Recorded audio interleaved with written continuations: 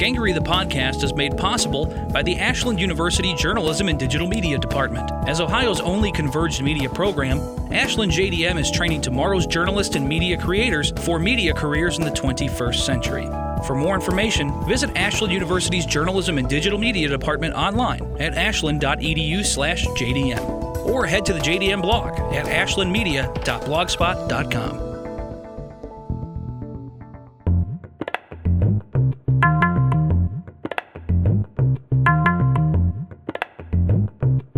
This is Matt Tullis. This week on Gangery the Podcast, I talked with Jeremy Markovich. Markovich is a writer and columnist for Charlotte Magazine. His first story, about a blind man who hiked the Appalachian Trail, won several awards, including the National City and Regional Magazine Award for Personality Profile.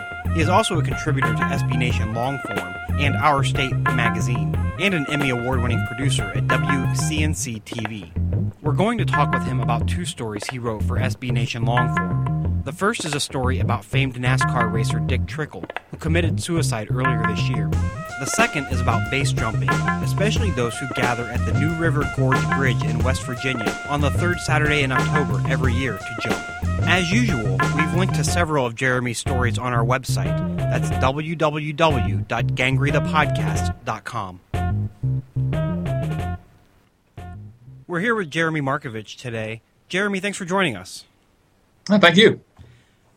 Jeremy, you're notable, at least for the podcast, because I think you're one of the first people that I've talked with who has a background in television. Can you talk a little bit about that, what you do?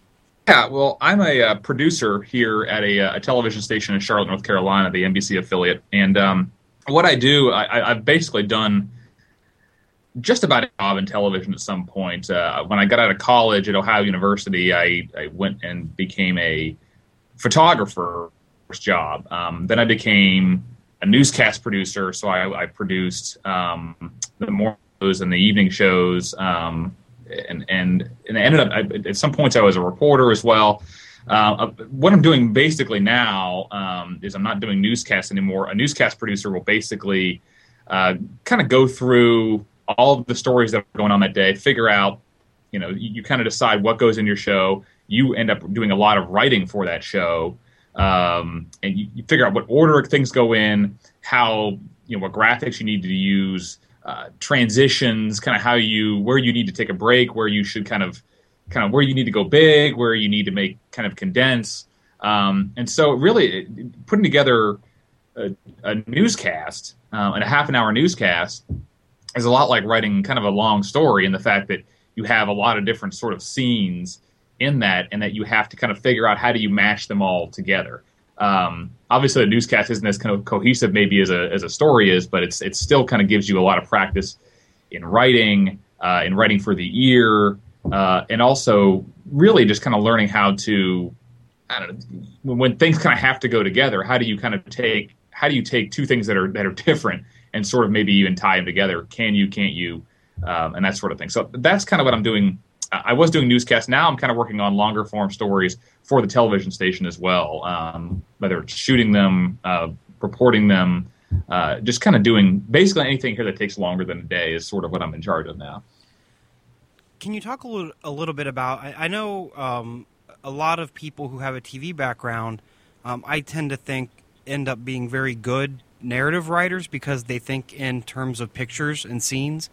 And one thing I noticed in some of your stories, you have some very, very good scenes. Can you talk a little bit about that? Does that help?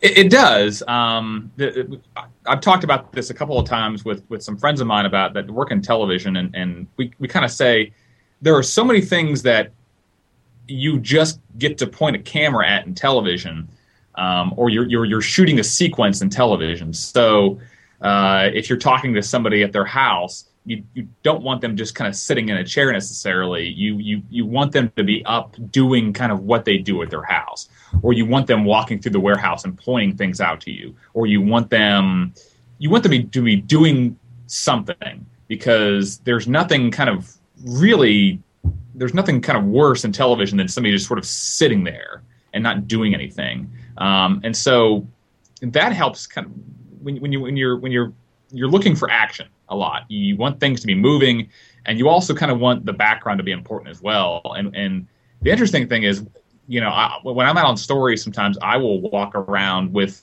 my iPhone taking pictures, and it's not necessarily because they're going to be used in the final story. Very rarely are they, but it's because there are certain things that you see, and then you'll write down, and then maybe later you'll go back and take a look at that picture again and notice something that you wish you had written down in your notebook that you're not thinking of at the time, whether it be the color of the ornaments on a Christmas tree, or the color of things, the shape of things, the way things are lit, how where the shadows are, sometimes even what tree is that. I'm terrible at identifying trees, so sometimes I'll just have to take a picture of the leaves to figure out what trees they are. And so those are the sort of things that having a picture on television, it just becomes part of the story. You look at it and you see what the scene is. You don't have to tell anybody what it is. If you're good at what you do, you can show that. But when you're writing, it's still good to have that picture, because then you can go back and later on when you're trying to put together a story, you can sort of think in scenes. You can think visually, because you're going to have to create that picture from nothing, whereas in television, you basically are able to just show. How long have you been writing long-form magazine-type pieces? I started a couple of years ago. I've been in television since I graduated college in 2002, and kind of on a lark, there was a guy that I'd heard about in Charlotte. This is back in 2009. I heard him on the radio, and he was a hiker who had finished the Appalachian Trail. He had done all 2,000 some miles of it, and he was blind, and he was from Charlotte. And so I heard an interview with him on the radio. I was kind of fascinated by that, and I sort of made a pitch that we ought to do at the TV station. And for one reason or another, we didn't end up getting to it, because he'd already come back. It's a much better, I guess, television story if you're with him on the trail, if you're able to kind of show him out doing what he does. So I had never written for a magazine before, and I just sort of blindly sent out a note to a few editors, including Rick Thurman, who was the editor at the time at Charlotte Magazine. I'm saying, look, you have to believe me. I'm in journalism. I'm legit. I work at a TV station. I've never written anything long form before, but I'd like to try and do something on this guy. I think he's got a great story. And he said, yeah, let's just give it a try. Why don't you write me a little bit? And so went and talked to him, did a bunch of interviews, started writing a little bit. And then he's like, keep going. And it ended up being, I forget what the length was now, but maybe 6,000 words on this blind hiker and how he had done the entire Appalachian Trail. And didn't really know if it was any good or what the deal was. And it ended up winning a couple of national awards, to my surprise. And so from then, I've been able to kind of do this sort of on my own time, being able to kind of go out and find some of these stories that I think deserve sort of a wider audience. And luckily, I've been able to kind of go out and do that. I know one of those stories that you did back in July was a story on Dick Trickle, which was published SB Nation long form. One thing I loved about this story is I think, or actually one of the reasons I love the story is because I grew up on NASCAR and dirt track racing in Ohio. So a lot of that stuff really rung true to me, especially with the guys that I cheered on, on Saturday nights at the races. I'm curious if you had a similar background, or if not, what drew you to that story? It's funny. I didn't, and being here in Charlotte, this is the epicenter of NASCAR, of big time racing, and I grew up actually in Northeast Ohio, and there was short track racing up there.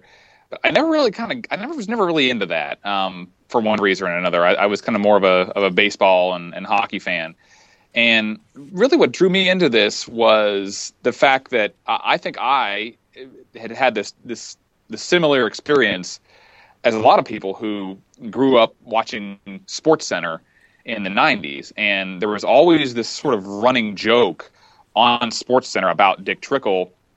They just would mention his name because they thought his name was funny, and so they would mention no matter where he finished, they would say, Dick Trickle finished 21st, at the end of every race. And so that really was how I knew about Dick Trickle. I didn't really know anything else about him until recently when I found out that he died.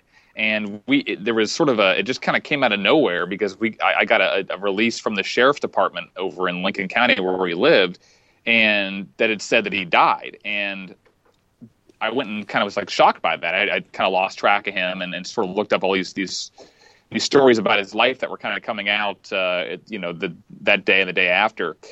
And I ended up going to the newspaper here has a lot of them have like a guest book where if somebody dies, you can leave their condolences. You can read a short obituary and leave their condolences. And when something happens to somebody famous that has touched a lot of lives, you do kind of get that arm's length sort of response from people. I loved watching you on TV, or I love watching you play, or I love this or love that. And even in an athlete's case, maybe I got an autograph from you, or I remember meeting you at a certain point. And with Dick Trickle, it was so interesting because the stories that people were leaving on this guest book were so much more intimate. I remember seeing you out, taking your trash out to the curb, and you were always out there and you'd wave hello. Or I remember dropping off UPS packages to your house. I remember, hanging out with you after a race and having a beer with you and having a smoke. I remember there were all these sort of like stories that you would remember that people were kind of from all over the place coming in and telling about Dick Trickle as if Dick Trickle was a member of their family. And so that's what kind of got me going, that maybe there's something else here that I'm not realizing. Maybe he had a bigger impact than just being mentioned on SportsCenter, and that's what led me to sort of dig into his life. And the more I dug into it, everybody that knew Dick Trickle, they all have their same kind of core stories, but they all have unique stories about him and about the way that he impacted their lives and touched them. And, whether it was Kenny Wallace sort of making him the example, he followed Dick Trickle's example sort of in life and on the track, to guys who just happened to be on another race team and remember him coming in, having a few beers at 6 a.m. and being the life of the party because everybody wanted to just talk racing with him because he'd won so much. He was a legend in short track. So this story to me was really about discovering who the man was and then discovering this whole other side of racing that is out there, that is not just NASCAR, and that you can be a successful racer even though you never win a NASCAR Sprint Cup race. Can you talk about the reporting on this story? Like, kind of where did you start, and then how did you piece together his history? Who were you able to talk to? I was talked about 6 or 7 different people. There are the interesting thing about Dick Trickle is that a lot of this was a kind of gathering. It was a lot of sort of finding the pieces of his story that are all out there in different places, talking to different people. But nobody has really ever written sort of a beginning to end, in-depth kind of look at his life. There's just so many Dick Trickle anecdotes that have come out. And so when I started, it was a matter of going beyond what was already out there. You had to mention that too, but it's also these little stories that people had, whether they were... I talked to Humpy Wheeler, who was the president of Charlotte Motor Speedway for a number of years, and is just fantastic, and is very honest about racing and about sort of where the business of racing is going and what racing should be and the way that it was. And he's kind of an old school guy that believes that it's a little too sanitary now, and he was serious when he said that Dick Trickle was one of the greatest racers of all time. He was up there with AJ Foyt and Richard Petty and just the biggest names that you can think of.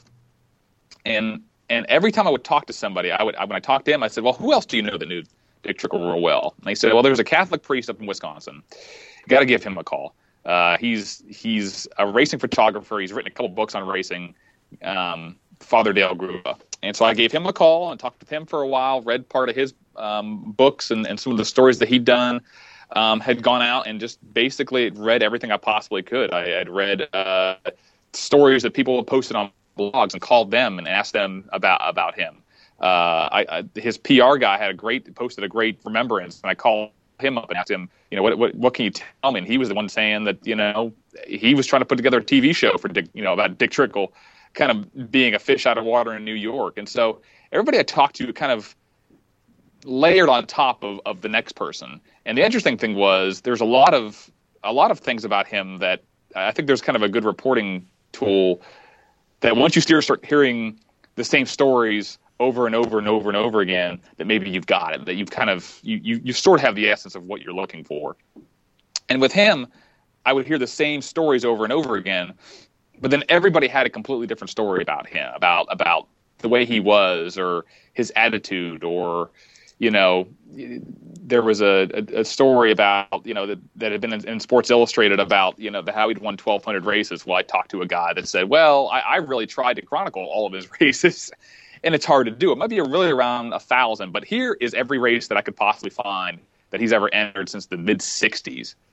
And it was finding a lot of those guys, and even getting to Kenny Wallace, who I talked to maybe the longest out of anybody, because he was maybe the closest to Dick Trickle. I think it was, reporting wise, it was reading as much as I possibly could from every different source about him, and then talking to people and kind of having that floating in the back of my mind, and sort of trying to talk to the right people who knew him in different ways, either from a business standpoint, his PR guy, a fellow racer who looked up to him, his brother who, grew up with him and, was kind of at arm's length, but still was able to say what kind of a guy he was. Everybody kind of fit together, and so there's all these different sources of information, and it was really just kind of pulling all together in sort of one big cohesive nugget. I know you didn't talk with any of his direct family members, but I'm assuming you tried, and kind of what was their, I guess, response when you came to them and said, I want to do a story? There was not much of a response. I'd actually driven out to Lincoln County, where his wife lives, and actually his family lives out there still. They all live kind of in the same spot. And I actually thought about, sat in the car and thought about, do I just walk up to the door and introduce myself and say I'm doing a story about your father or your husband. And I decided against that just because it's hard. I had made that. I had kind of gone out there before I had really talked to anybody. I was going to go talk to them first, and decided that I didn't really want to really kind of push what has to be a tough subject. Not only losing a loved one, but losing them to suicide. So I kind of held back for a while, talked to a lot of other people, and when I emailed Vicky, his daughter, and ended up calling his son Chad, Chad was very nice, but was very much saying that, I appreciate the call, but we're not really talking. And it is true, as I mentioned in the story, they were kind of done with it. He was a private guy. They weren't about to start going out and start selling commemorative T-shirts commemorating his life. They're done. And so, Vicky never emailed back. Chad was very polite, but said no.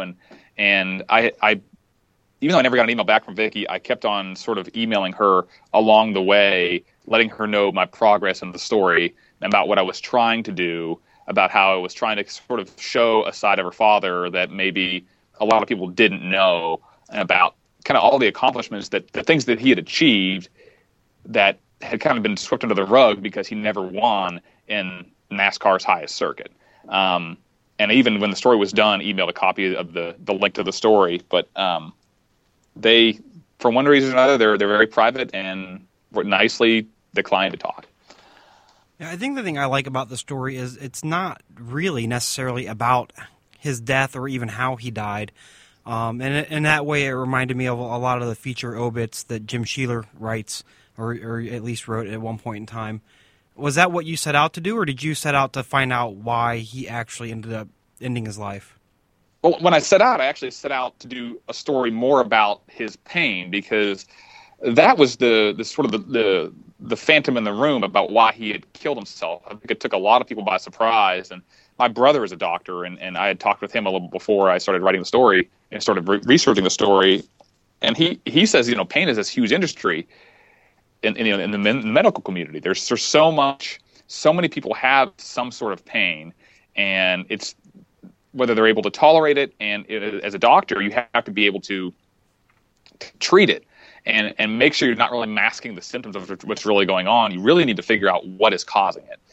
And from what I had read up before I started really kind of diving into it, he had this kind of phantom pain, and I had kind of set out to sort of figure out to do more of a story about what causes pain and how people deal with the pain and what it can lead a rational person to do. Because, I don't even want to pretend to know what it's like to be in a situation where you're dealing with pain every single day and you don't know how to solve it and you don't know what to do next. And obviously, he was a very private person. He didn't complain. And so it became very hard to do that story. As much as I wanted to, I tried to kind of address it at the end of the story about why he ultimately killed himself.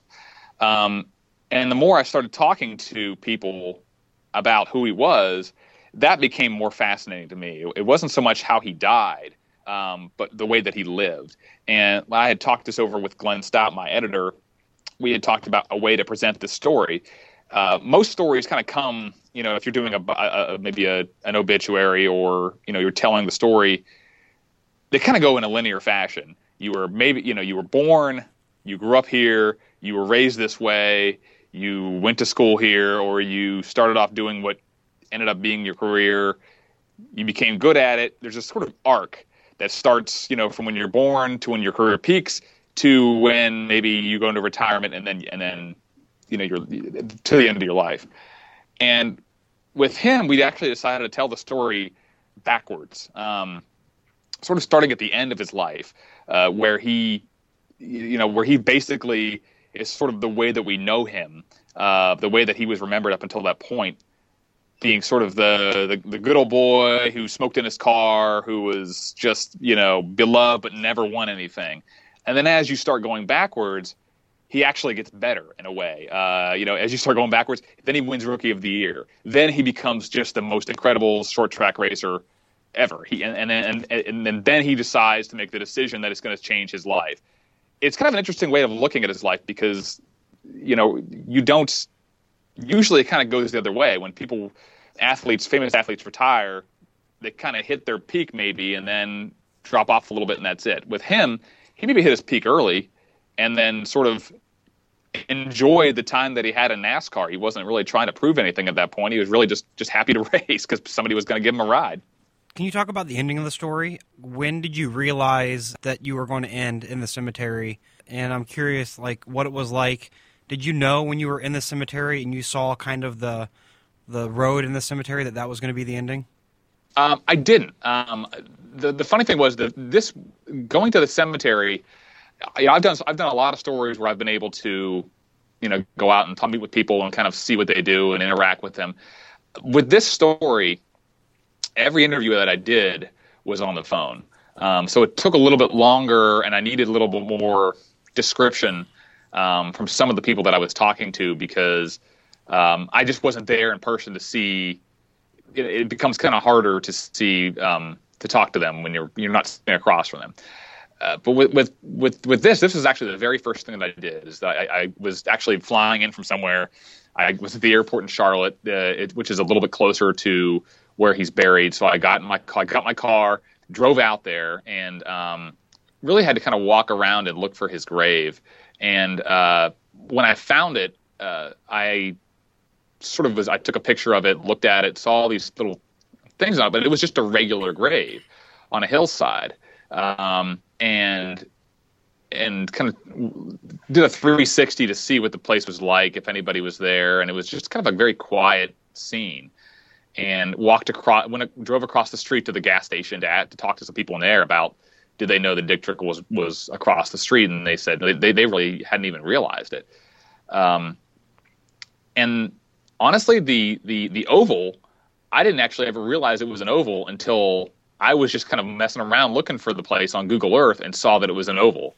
Saw a satellite image of the oval that was there, and realized that I had actually been driving around on this small concrete oval at the cemetery. So but as far as coming to an ending, I knew pretty early on, once I started talking to people, that I wanted to bookend the story with the suicide and where he's buried, because I thought it was very fitting that, a regular guy is sort of buried in a regular place with a regular headstone in a regular cemetery that has a gas station across the street.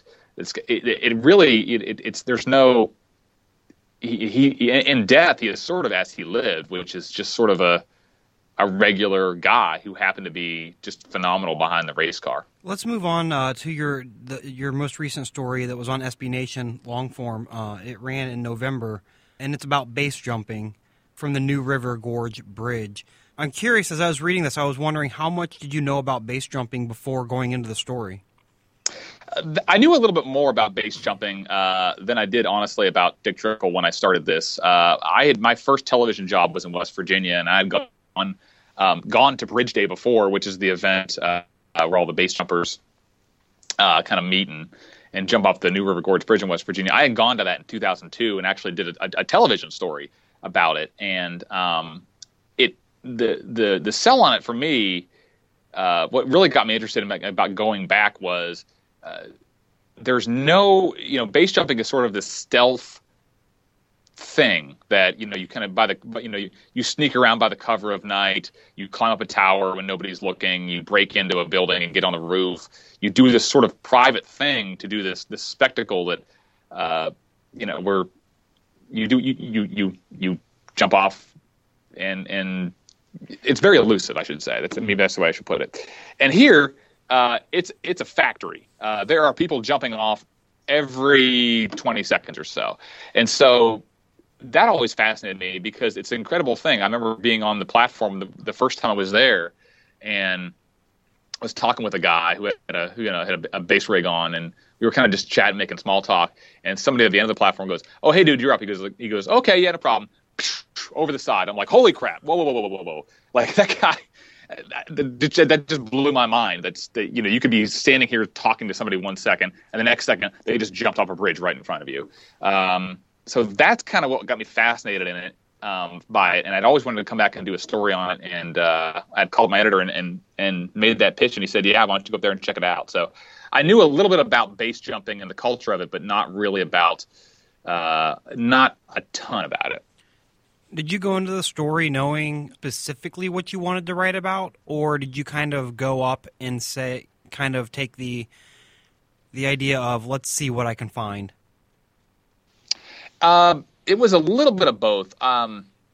Usually when I sit down to write a story, before I sit down to actually start working on a story, I will read as much as I possibly can about everything connected to whatever it is I'm writing about. And I had actually read a lot about, why, to the point of why they built the bridge, and when they built it, and looking up who the first person to jump off was, and reading as many stories about Bridge Day, and read about people jumped off without a parachute. They tried to kill themselves by jumping off the New River Gorge Bridge. I'd read about, what it means, the festival means to the town, and what it means. I'd read pretty much everything I possibly could, and I thought to myself that it was going to be sort of this big spectacle. I thought it was going to be more about the place.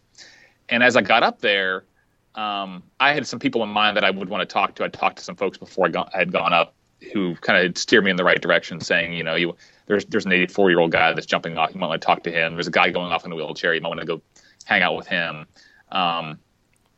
But really, when I got up there, it kind of had changed. My perspective changed because they're just happy to be jumping off anywhere. They see this as a stepping stone to maybe a little bit more legitimacy. And so it became more about the idea of what base jumping is, less so than the fact that it's in West Virginia. Just because if there was a big bridge that was accommodating to them in, Virginia or North Carolina or, Georgia, then that's where the story would be. It's not that necessarily that West Virginia did anything special. They just have the bridge, and somebody 30 some years ago realized that we ought to let people jump off it. That would get tons of people to come in and check out our bridge. So it became less about the place and more about the people once I got up there. What was your game plan once you got there? Were you just going to talk to as many people as possible and see who you could find? Yeah, I drove up on a Friday morning and got there about noon. And when you get to the Holiday Lodge Hotel in Oak Hill, West Virginia, which is coincidentally the place where Hank Williams Sr. died. That's what it's known for, anyways. When you walk in the hotel, it's just sort of your regular hotel. They moved everything out, and there are just base jumpers, and rigs and parachutes and everything laid out all over the place. And I had just walked around for a while. I didn't really walk in and start talking to anybody right away. I just kind of walked in, sort of listened to people, sort of saw what they were doing, and sort of just try to get what was going on first before I sat down and talked to anybody. Because I know about base jumping. I am by no means a base jumping insider. I had to be taught how you pack a rig and why you do it in the way that you do it, and what challenges you have at a bridge versus off of a tower or a building. And I just tried to walk around and get as much as I possibly could.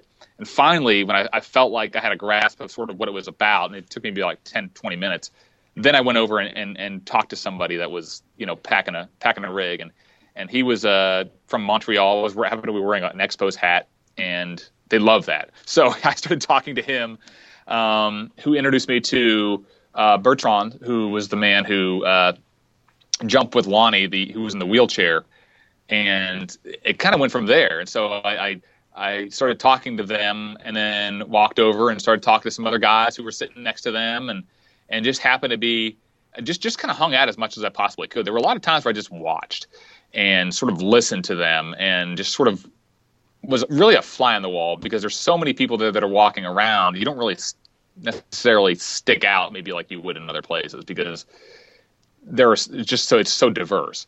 And that's kind of how I ended up being there. I was talking to a couple of guys when the one guy walked in, threw down his rig, and it's full of thorns because he had jumped off a bridge and landed in a bush. So that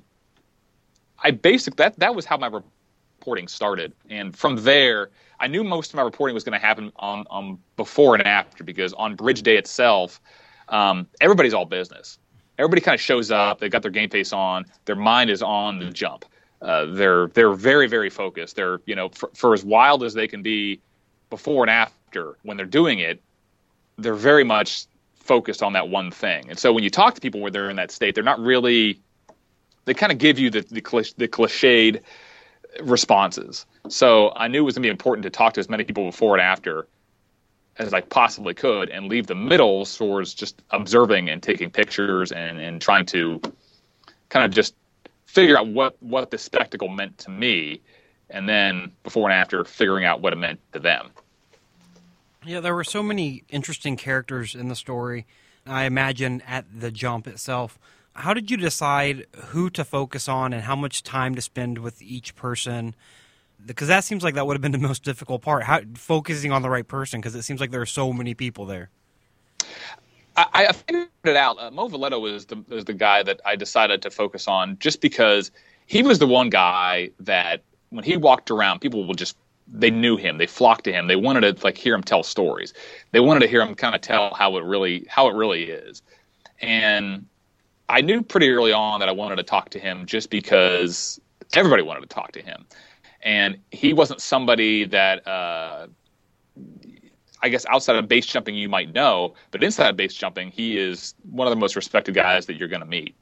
And I knew from early on that I wanted to talk to him and focus on him, because he's sort of the conscience of base jumping, about what it should be and what it shouldn't be. And it should be, he does it because it's this, to him it's sort of this rush, this beautiful thing. It's not about, I'm going to jump off with the camera and then show, and then I'm going to get my video that I can post to YouTube, so later on I can show to you how awesome I am. That's not his MO at all. So he kind of becomes this father figure to a lot of these base jumpers. And then with everybody else, it was I knew it was going to be sort of bits and pieces, and it was a matter of making those bits and pieces work. So I opened. I could not figure out for the life of me how I was going to open the story. I think I had maybe tried 3 or 4 times to come up with something that I thought worked, and I think at the beginning I ended up sitting there, sort of talking briefly to a couple of guys. About, one guy was making his second base jump, the one was making his first. They're both standing on the bridge a few hours before they were going to do it.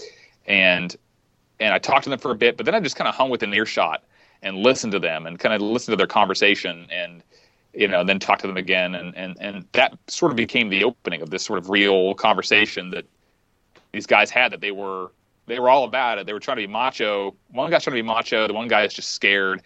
And that's sort of the back and forth between a lot of these base jumpers. It's this macho thing that you can do, but it's also this very scary thing that you can do. And Mo showed that it can be beautiful. And everybody else sort of filled in the gaps for me of sort of these voices of a guy that was there just there to party. One guy that I talked to, who's from Alabama, basically, I talked to him for a while, actually, to basically in the final draft, he just exists to kind of pop up from time to time and say, it could be worse.